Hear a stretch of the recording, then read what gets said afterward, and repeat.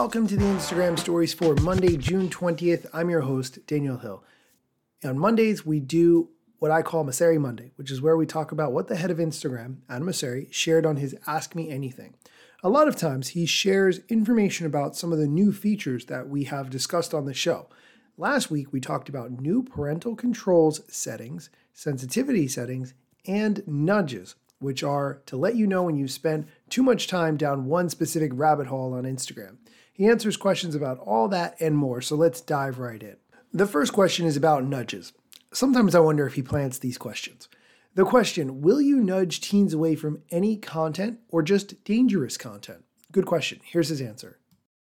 Any content that puts people at risk violates our community standards, and we actually take it off Instagram entirely. But for nudges, if you go too deep, or if you go deep, I should say, on any topic, we will encourage you to try something else. I really like this feature. I understand the scenario where you've gone too far down one specific topic on Instagram, and as a result, you reject the app. You close the app, you open something else, or you go do a different activity. This would keep you using Instagram, but just sort of direct you in a different path. So that benefits Instagram, although it also benefits you and your mental health, hopefully, as well. Next question. Why do I have to keep watching everyone's stories from the beginning? This is a problem that Instagram had last week, but it's been resolved. Apologies. That was a bug. It should be fixed now. But if you're still seeing it, report that bug, which you can do, by the way, by rage shaking. So just shake your phone hard when Instagram is open, not too hard, and then you can report a bug right there. You know what's funny about the shake to report a bug feature is that I always forget it exists. I always think of my phone as an expensive device that I do not want to shake or drop. So shaking it hard to report a bug is always something that I forget. Next question. How do I turn on parental controls for my kid?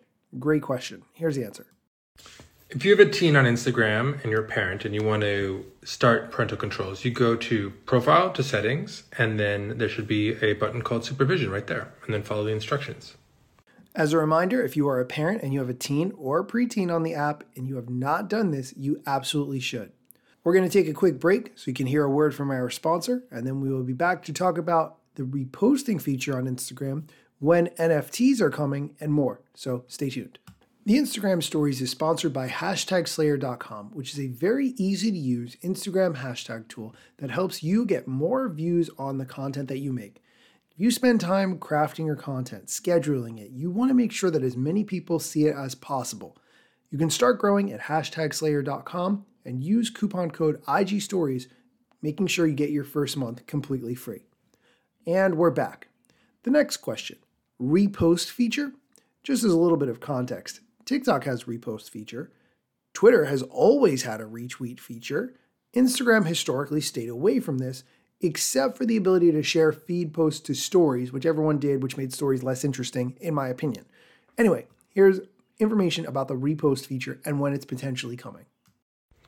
Nothing to announce, but we are exploring different ways that you might be able to recommend content, particularly given that feed is moving in a direction where it's going to be more recommendations over time. And we hope to find the best stuff on Instagram that you might not know about yet. I like the concept of reposting to help people find other content that you would recommend, especially if it doesn't clog up your profile grid, so that people can still go to your profile and learn about you and not necessarily other people. I don't think that would really fit in with the way Instagram works. I'll keep you posted as that develops, of course. Next question. When are NFTs coming to Instagram? Here's an answer. We have a small beta right now where we are allowing creators to share NFTs on Instagram, and we hope to expand it this year, both how many people have access to it, but also the different types of functionality that we support. We've talked about NFTs a lot on this show, so I'm not going to go too far into that. The last question we're going to talk about today, when will Instagram unify video formats? This is a great question because it is very annoying how many different video formats there are and different lengths for those video formats. Here's his answer. So what we're trying to do is consolidate all the video formats just to make Instagram simpler and easier to use. And we hope to get that done at some point this year, but no specific dates to announce right now. Sorry. This is sorely needed, and I really look forward to seeing how Instagram handles that. That's going to do it for today's show. Thanks so much for listening. Be sure to come back tomorrow for more Instagram news, strategy, tips, and a lot more.